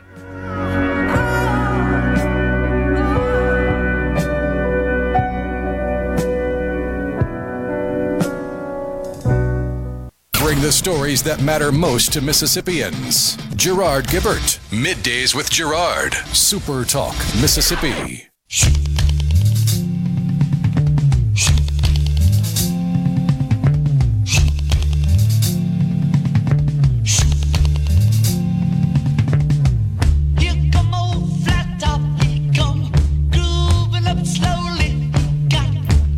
This is a heck of a bumper choice to come back with Wendy. Wendy Bailey, Executive Director of the Mississippi Department of Mental Health, with us here on Middays in the Element Wealth Studios. Dave Hughes here. Before we get back into the conversation, I don't know if you've noticed I can get wound up about this topic, but I got something from the C Spire text line. No names involved, but I just want to read what it says, okay? Because this is going to sound familiar to you, and I want it to be something that becomes a familiar sound to other people. I've been clean for 23 years. If I make it to November 24th, you will. I didn't grow up and decide I want to lose almost everything I have and become an addict hooked on painkillers. That's a common story. Very common. And the narrative that we push out that people that have a problem, have an addiction, are horrible people makes this problem so much worse and so much harder to fix. That's right. That's exactly right. 95% of the people who are addicted to an opioid are working age. And that's one reason it's not a choice you make. You don't wake up in the morning and say, I'm going to become addicted to painkillers today. Most of the time, it is to somehow either treat pain that you are receiving. Just in 2022, there were enough opioids prescribed in the state of Mississippi that 77% of all Mississippians could have a prescription. So it's something you're prescribed, or in some cases, as with any type of addiction, it could be a coping mechanism for you for maybe something like depression or anxiety, which is why it's so intertwined and related. But it's not a decision that you wake up, just like he or she said, I'm going to lose everything I have. I'm going to put everything I have on the line that I love, and I'm going to choose this pill over what I love. That's not how it works. Well, and I mentioned this at the beginning of the show, and you want to talk about coming to you from a weird angle. Here we go, Wendy, buckle up. And I'm going to get into it again later in a different capacity, but everyone knows about the term the placebo effect. Nobody fully understands why it works, but we gave it a name and said, well, that's good. Now it's got a name, we can ignore it and move on.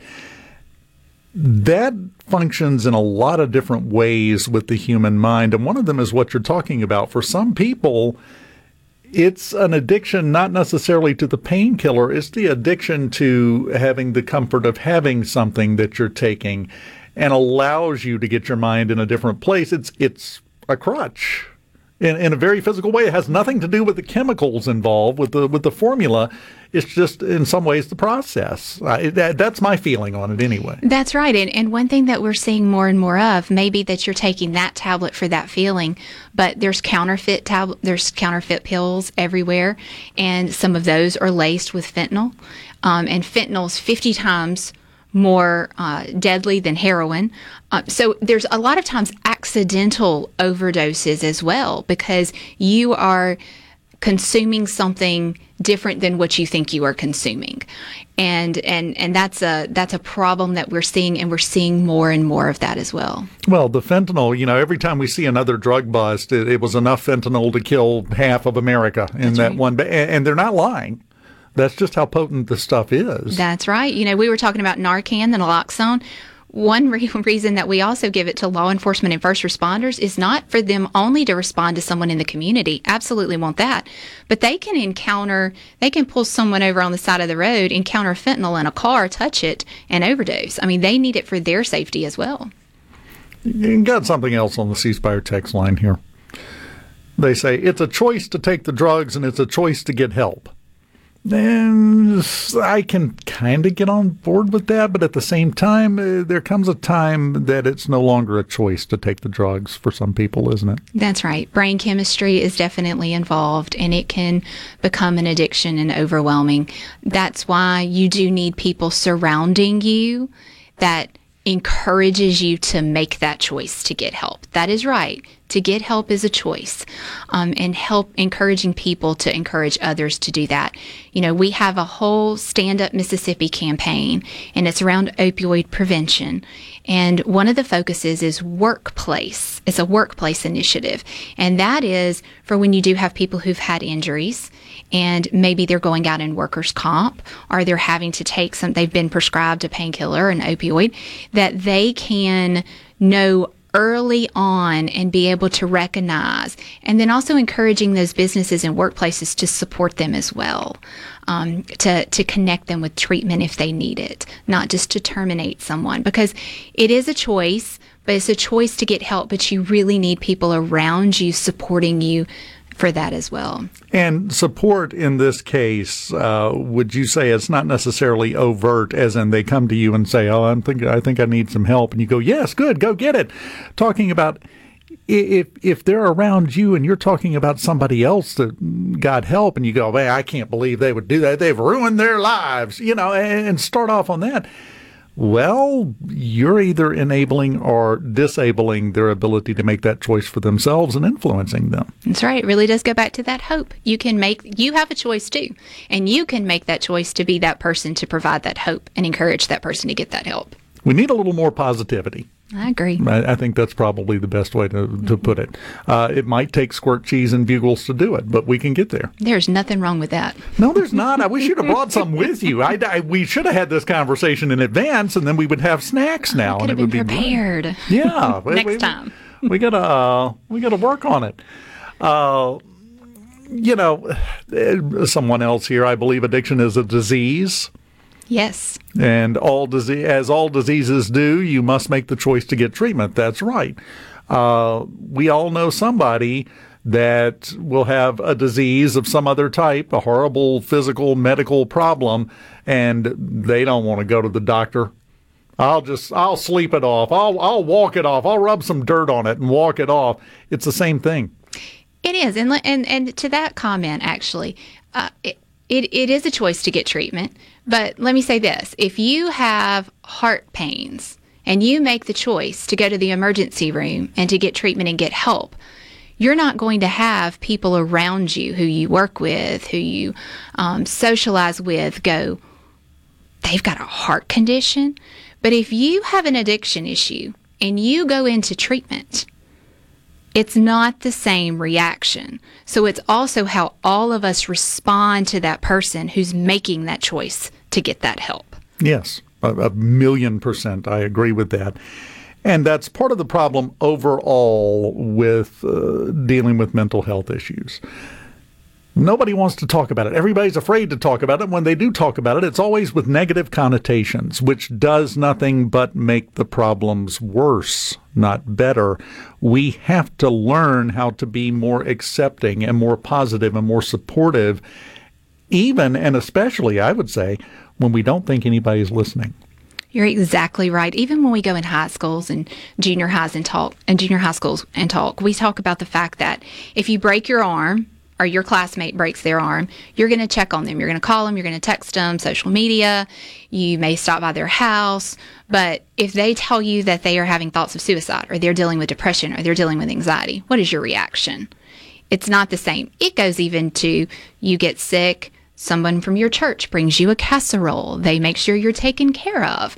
But you're struggling with depression or addiction or anxiety or bipolar or schizophrenia or thoughts of suicide. It's looked at differently, unfortunately, and that's what we have to change. And I do think there's been progress made, but we still have far to go.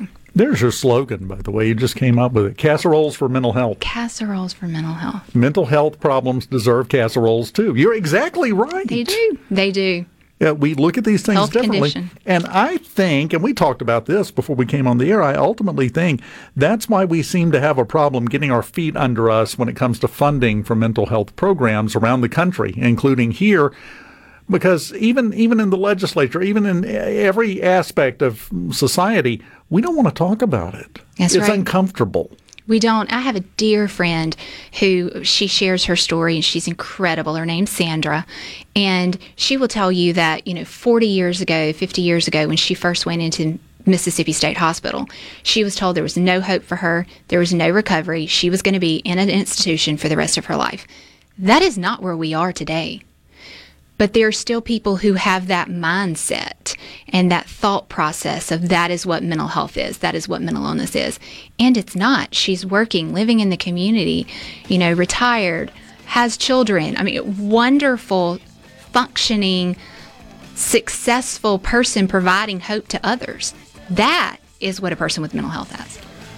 When the engine in your car starts missing, do you go get the spark plugs checked or just trash the whole car? That's right. That's literally what we're talking about here. And I don't think it's talked about enough that way, because people need to understand how much of an impact they have on everybody around them. And again, most especially, the people they don't even know they're having any impact at all on. They're listening, they're watching, they're hearing, because it's relevant to them. So, of course, they're very interested in anything you have to say along those lines. Can you hang on for just a few more minutes? Absolutely. Fantastic. Wendy Bailey, we got to get some Vienna sausage recipes next. Bring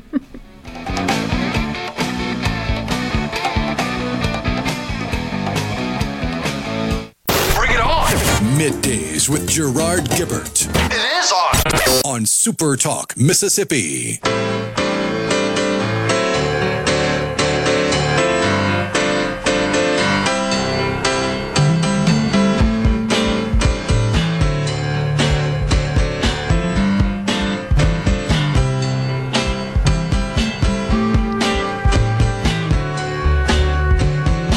Okay, this is better bumper music-wise. Now we're hitting the groove, Rhino. You're there. Welcome back. SuperTalk Mississippi live in the Element Well studios. And getting dangerously close to reaching the point where it could be described that I am actually holding Wendy Bailey hostage, because she's still here. And I made her stay. So, Executive Director of the Mississippi Department of Mental Health. But this is such an important topic. And on International Overdose Awareness Day, it's a great excuse, basically, to focus on a lot of these things. I want to go back to the text line. And this is the main reason I asked you to stick around, because we got some people texting in, and I want to give you a chance to weigh in on this and to get this out. Here's one said, I'm currently walking through this. Was prescribed Xanax for anxiety during my divorce. Had back surgery a month ago and had tramadol prescribed. No one told me it was an opioid. I can believe that. Most of the time, a lot of times, they don't even tell you what it is. They just say, here, you need to take this for the pain, and then send you on your way. Says, now I'm in trouble and in the process of getting help. It's real, and it sucks. That is not an odd, unusual story. It is not. And it is, he or she did a beautiful job in explaining that and in typing that text, because that's real. That is occurring daily. And thankfully, they're getting help. And that's the hope there. That's the brightness. But you're right. A lot of times people are taking something that they don't even realize that it can become addictive. And they're taking it for the right reason, the prescribed reason. They're following the prescribed dosage. That again goes back to there's not this mold of a person who is addicted. It is a disease, and it does happen, and it can happen to you, and it can happen to me. Absolutely. So I appreciate him sharing that story. Yeah, and I have no indication. There's no name here. I don't know if it was a he or a she or whatever. But yes, and let me just say this. I think it's important that people that go through these kind of things, that have a story to tell like that, tell that story. The instinct, because of the way people act, is to keep it to yourself. But that story can inspire somebody else to get the help they need before they wind up, the focus of Overdose Awareness Day. We don't want that. We want to avoid that completely. And it always comes back to say something, doesn't it? It does. Speak out. Speak out, speak up. Stand Up Mississippi. That's the name of the campaign. Stand up. If that person's willing, we've got a website, standupms.org, and there is a section on there for recovery stories. And you can actually type in your recovery story and submit it to us, and you can tell us not to use your name or to use your name, and we can use that in social media and help spread those, recovery stories, those real stories. So absolutely, stand up, speak out, tell your story. And it goes right along with what we say all the time in regards to Homeland Security and law enforcement. If you see something, say something. Well, if you have something, say something. If you experience something, say something. Because it does have another effect. Yes, you're going to inspire other people. They're going to hear that story right there and go, oh, and the light will go on. But it also helps you to tell that story, doesn't it? Absolutely. It is. We have what are called certified peer support specialists in our state. And it's individuals who are on their road to recovery, both mental health and substance use. And they go through a training and they use their own personal lived experience to help others. And they will tell you that every time they help someone else, they are helping themselves as well. Sharing their experiences, sharing their stories, it's something powerful for the person they're helping, but for themselves as well. Yes, and I want to echo what you said. I want to thank them for texting that in. Don't know who it is, but that's important, not only for everybody else, but for you. And I want you to take one thing from this, and Wendy, I know, is going to back me up when I say this. By texting that in so that I could read it on the air, you very possibly may have just saved a life. Absolutely. I back you 100%. You made someone stop, think, listen, and possibly saved a life. So, yes. Good job. Proud of you for that. Somebody else says, it always bothers me when I see people go through drug rehabilitation and then they're alienated by their family. That's common. Very common. That's very common. That's why I'm saying we need treatment available. We need supportive people also. Yeah, and especially the ones closest to you. Mm-hmm. Because, I'm sorry, your family, your closest friends since kindergarten, they carry more weight in someone's world than just their coworker. That's right. They do. And you can't also think, okay, my family member just went through treatment, and if they relapse, that's not a sign of weakness. You can't give up on them after one time. I mean, this is something that it is that's why it's called a road to recovery. It truly is. Sometimes people can go through treatment and that very first time, but then sometimes if you've been addicted for many, many years, it may take longer, but that doesn't mean you give up, and that doesn't mean you give up on the family member or loved one. First time they fall, you give up on them and walk away. I'm hoping you're not the person that was responsible for teaching your kids and grandkids how to walk. Right. You don't just go, well, I gave you a shot, but forget it now. No. Really? How could that possibly be somebody's attitude? But it is. It is. I mean, how many people are on blood pressure medicine or cholesterol medicine and they do every single thing right and eat exactly like their doctor says and take their medicine exactly like their doctor says? It's reality. And there's stuff all through history in other areas. Who was it? Rhino? I think it was the guy that invented CrossFit, or the guy that invented jogging that died like at 56, something like that. Those are not exact numbers. I don't have it in front of me as usual. Something just popped in my head. But you can do everything right and still have things go wrong. That's right. And it's hard to remember that sometimes. We have to all remember that. Opioid clinics, I'm going to say that word correctly the first try eventually, Wendy. Just thanks for sticking with me here. Opioid clinics make it hard for a person to transition off of the opioids and onto medical marijuana, for example. Maybe referring to medication-assisted treatment, MAT, medication-assisted treatment. We only have about 5, maybe 6 clinics across the state. So it is sometimes difficult to drive that distance or get that treatment that you need if you are being put on another type of medication as opposed to the opioid. Got a text in from the person that texted earlier saying that they were going to be 23 years clean November 24th, saying, what I've learned is to help that person but never enable that person. And there is a very definite line between those two things. Absolutely. There is a difference in helping someone, encouraging them to get help and supporting them, and enabling them. Absolutely. And the first instinct is to just try to make the problems go away, and that's the easiest path. And I think we all are mature enough by now to realize the easiest way is usually not the way you want to go. That's right. You got to go over the hard path. You got to go over the hard ground to get to somewhere worth being. We say all the time that the road to recovery is not linear. You're going to have ups and you're going to have downs. It is not a linear path, but it is a path worth taking. There's a lot of misconception to avoid things like this. And again, it's International Overdose Awareness Day. Opioid ODs are a problem. They're a big problem. But we have a tendency in today's society to look at every problem as if it is attached to a big, shiny, silver on-off switch, and fixing it is just as simple as flipping that switch to the right side.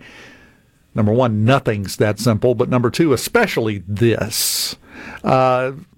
I think probably it would be a little bit closer of trying to draw an exact replica of the Mona Lisa on an Etch-a-Sketch while writing a tilt-a-whirl. That's the simplicity of fixing some of these problems sometimes. Was that a bad analogy? No, that's a great analogy. That's how simple it is. And they keep varying the speed on the tilt-a-whirl. And sometimes somebody walks up and bangs on the side and says, "Are you done yet?" That's what these patients face when they're trying to fix this.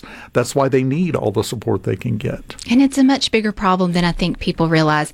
We are talking every 11 minutes in the United States, someone dies from an overdose, an opioid overdose. Every 11 minutes. We lost 358 lives last year.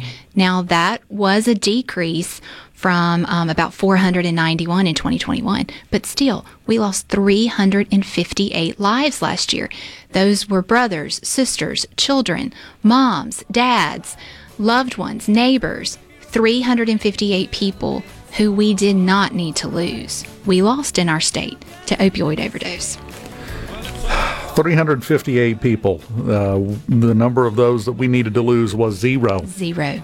None of them deserved it. A lot of them didn't ask for it. Most of them didn't ask for it. It was never a life goal to wind up on that list. But here we are. And the first step starts with everybody changing the way they look at this, I think. Wendy, I've held you hostage long enough. I've enjoyed it. I'm going to turn you loose onto the world. I'm going to go get some bugles and some squirt cheese. Watch out, everybody. There's a ray of sunshine headed your way. It's Wendy Bailey, Executive Director of the Mississippi Department of Mental Health, on Middays. Final segment of the show on the way next. Keep it here.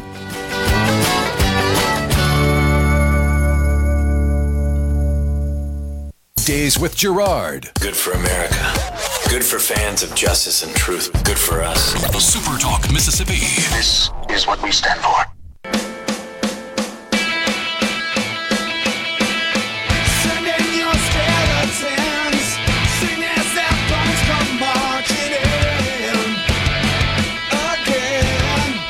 SuperTalk Mississippi Middays in the Element Wealth Studios. Well, as I was telling Rhino during the break, put a lot of time, put a lot of effort into getting ready for the show every time, and do a lot of research, do a lot of prep, have a large line of topics and bullet points and things that we can discuss and go into, tease several of them at the beginning of the show, and as usual, I have made a complete mess of things and done practically none of it, including the stuff we teased at the beginning of the show that we now don't have time to get into because it's lengthy conversations. But that's okay. We did get to talk about Vienna sausages. So life is a balance, really, I think. I'm trying to justify this to myself right now. How am I doing? Well, I mean, if they would just perfect that time travel we teased, then we could go back and do it all over again with different results. Yes, I like that. More bugles. I think we would always wind up at bugles with squirt cheese in them. No matter which leg of the trousers of time we go down, we're going to wind up at squirt cheese and bugles. I hope. They're a fixed point in time. Oh, you're going all Doctor Who on me now. Don't get me cranked up. I should have brought my sonic screwdriver. I have one, 11th Doctor. I think I have that same one back in my office. It was a Christmas present. You, me, and two other people know what we're talking about, so that's working out. It's working out great. Oh, yeah. So, anything you wanted to touch on? We need to loop back around, we promised. Once again, if you want to give a capsule review of the One Piece live-action show. Oh, yeah. I mean, it just came out at 2 o'clock this morning on Netflix, and I had a moral dilemma yesterday of, do I try to squeeze in a nap and wake up in the middle of the night to watch a show, or do I be the responsible adult and go to bed at a decent time and just get up an hour early so I can squeeze it into my busy morning schedule? So I did that, and I watched the first episode, and I was pleasantly surprised because it's an adaptation of a manga and an anime. It's a story from a Japanese author, and it did take some liberties. It did have some differences to the story that I've read and watched countless times now, but it still had that heart. It still had the goofiness and the fun that I was expecting, and I was surprised by how well it was put together. I still got to watch the episodes 2 through 8, so I may change my mind, but from everything I'm seeing, it's getting rave reviews. So, if you've heard me talk about One Piece on the air before, and you didn't want to invest the time and energy to read 1,100 chapters or watch over 1,000 episodes of a TV show, and you have Netflix, there are 8 episodes. They're about an hour apiece. You can spread them out, or you can binge them like I'm going to when I get done with work today. Give it a try. You never know. You might get hooked on it just like I did. Rob from Pontotoc, Want Your Social, said he'd love a non-communist perspective on One Piece since YouTube's full of them. That's all they got to work with, Rob, for the most part. But I wanted to make sure we loop back around to this. Rob is the one who had asked earlier. And, this kind of thing has an effect because by my record keeping here, Rhino talking about it has created 13 soccer fans in the state. So it happens. Yeah, sometimes you just slip up and get sucked in. That's the way it works. Just wanted to make sure we loop back around. You're welcome. Rob thanking us for circling back. If it works for Corrine, it can work for us, right?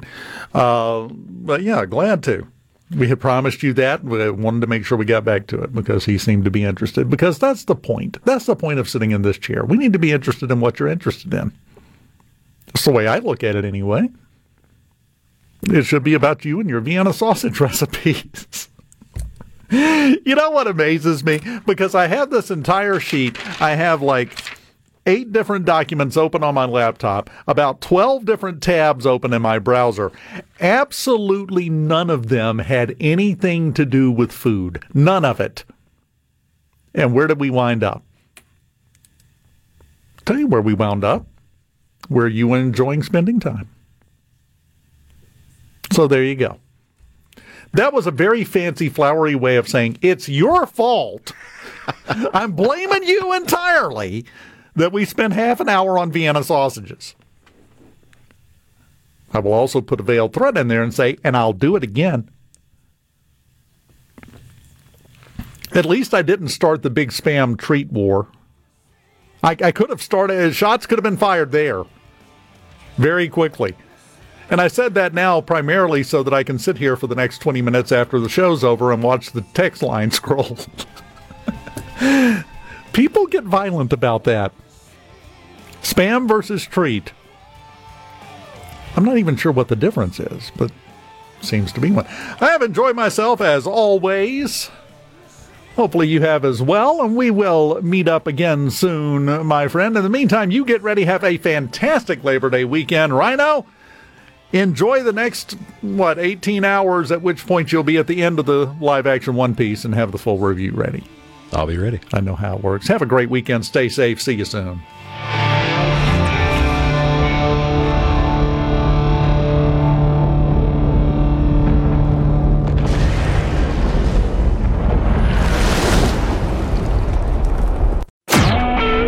SuperTalk Mississippi Media Production.